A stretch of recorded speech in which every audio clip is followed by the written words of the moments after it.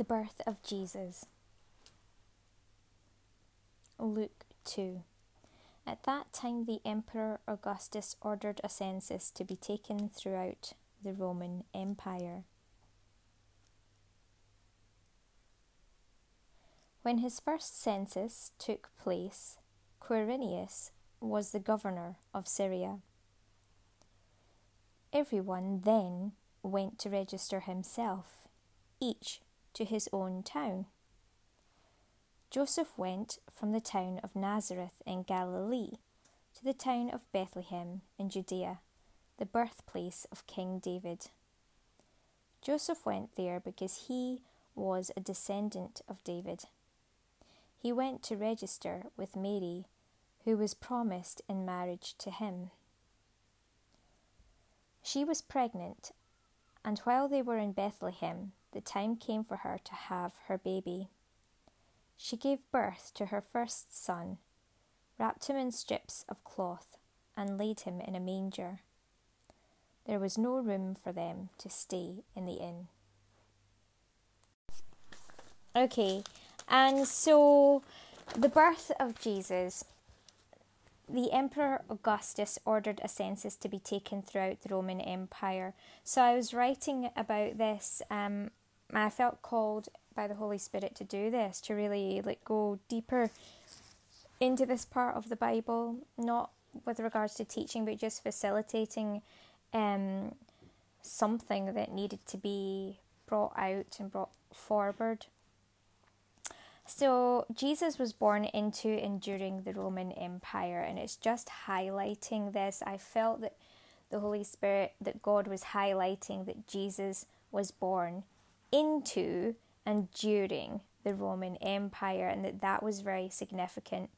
The interesting point is that of the Roman Empire, and that it also links here to not only the bad points, for example, that they had seemingly made more idols out of themselves, and other kind of ways of life, of doing things, maybe things, places, etc. And so there was a lot of attention focused on outer sort of things. And even though we can understand that because God created the world, but I think that, this is part of what everyone can really relate to, that, we're in a world that is God's, so it's wonderful, it's abundant, it's vibrant, but we always need to get back to the core of putting God first each time. So this Roman Empire and all the different kind of gods that they made for themselves, rather than focusing their attention of the love towards the walking God himself, Jesus Christ, yet furthermore went as far as to be a part of his execution, his crucifixion, and therefore to kill him. Clearly, from as long ago as the time of Jesus, and even today, hostilities seem to exist certainly seem to at certain points towards such an empire, and yet it was such an empire which was and still is part of the foundation of Christianity itself, and therefore offers a major key in reconciliation, as I said at the beginning, not only in opposing parts of it, yet accepting it and seeing the bigger picture. At this time, the Roman Empire was said to be polytheistic, as I was talking about. They were making gods out of many ideas and things and places, even for different, even places like a river, or, there would be a god of the forest, a god of the wood, a god of, and all the rest of it. Whereas the Jewish religion within this empire were clearly focused on the one God. So obviously it was important that Jesus was coming, God was establishing that yes, this one God was important and true, but we needed to take, this religion and transform it and reform it. So clearly, as they focused on that one God, they were meant to be, yet they often too, like the Romans, made gods even out of a religion or certain rules and ways of doing things, as we know. They completely failed to acknowledge the actual God when he came to the earth. That's for the most part. Not every one of them did, of course. We know that is, it is true that Jesus himself was initially brought into that Jewish religion and in through the Roman Empire, so it's very much a part of all of that. But he was taking it further. He was reforming it and making it into something new. So reforming's always been a big part of Jesus' mission since the beginning. Now, of course, this link for the Roman Empire in general was the same for the Jewish people, as we said. Yet, just like the Romans, not all were entirely for being against Jesus, and as we know, many Jewish people converted, and the most famous conversion probably being that of St. Paul, formerly Saul of Tarsus, which of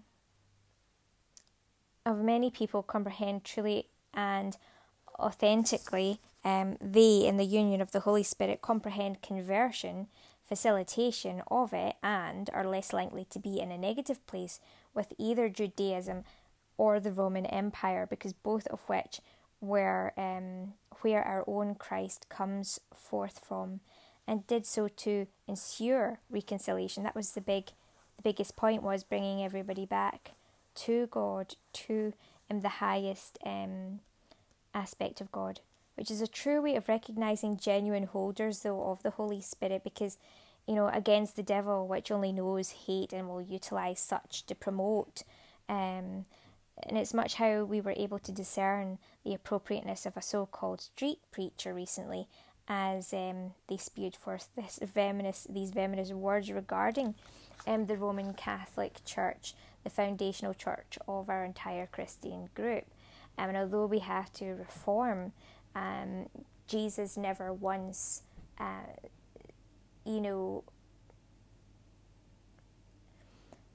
suppose he did call out the Jewish leaders and their religion to a certain extent, but I don't think he ever or would ever use such a venomous language and disgusting language as what was used against the Catholic Church, which is Jesus' kind of first real foundational church, which was focused upon Jesus himself rather than being completely opposed and against Jesus. So the Catholic Church is really one of the initially reformed churches, which recognises Jesus as the head. And so when someone attacks that church,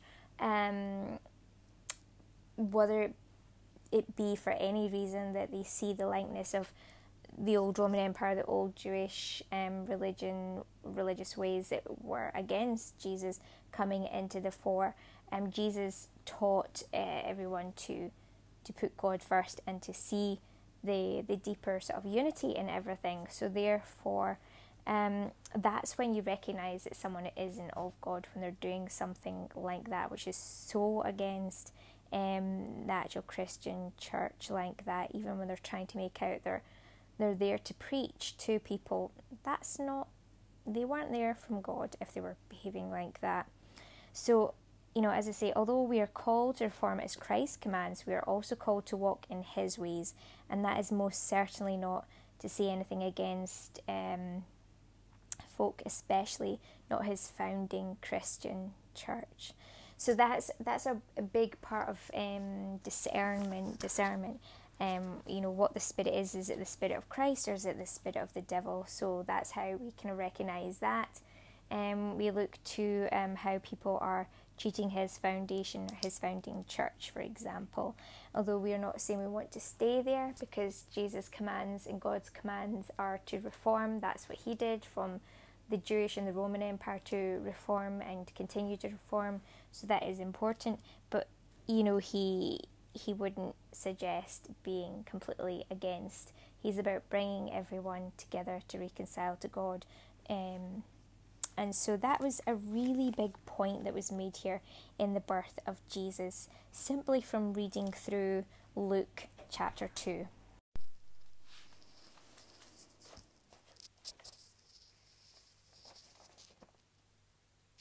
So we come to the part where everyone went to their own town to register, yet Joseph went from Nazareth to Bethlehem in Judea, as it was the birthplace of King David, whom he was a descendant of.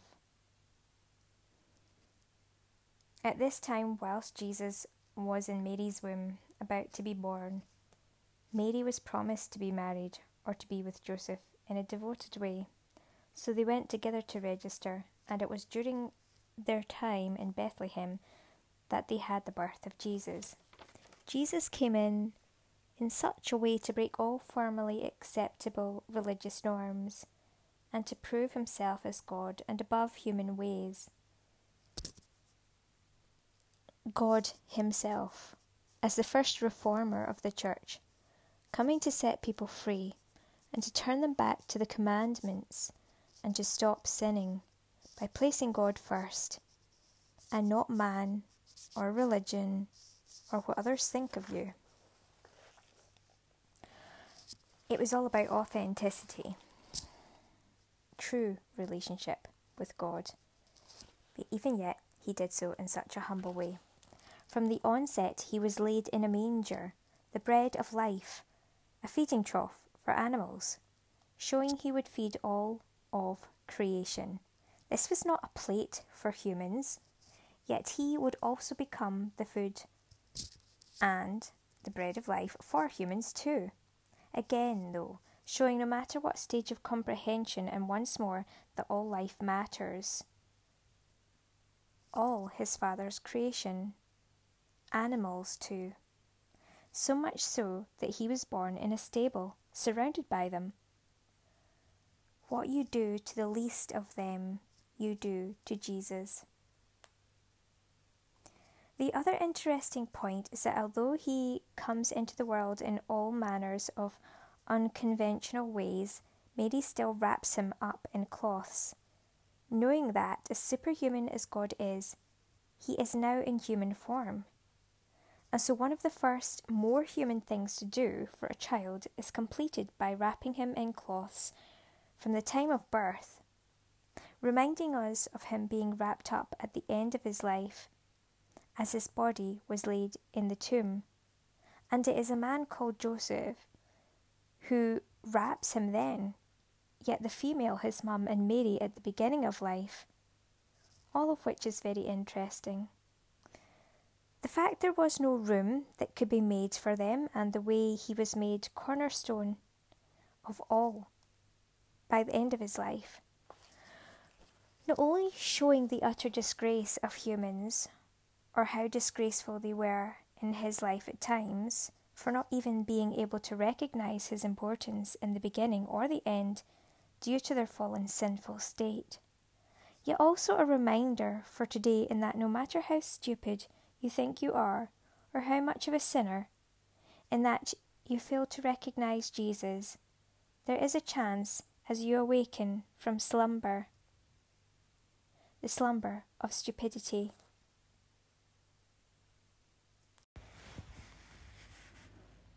I prayed to God to really seek more of him and what he wanted me and all of us in receipt of this to really reflect on, and it was this.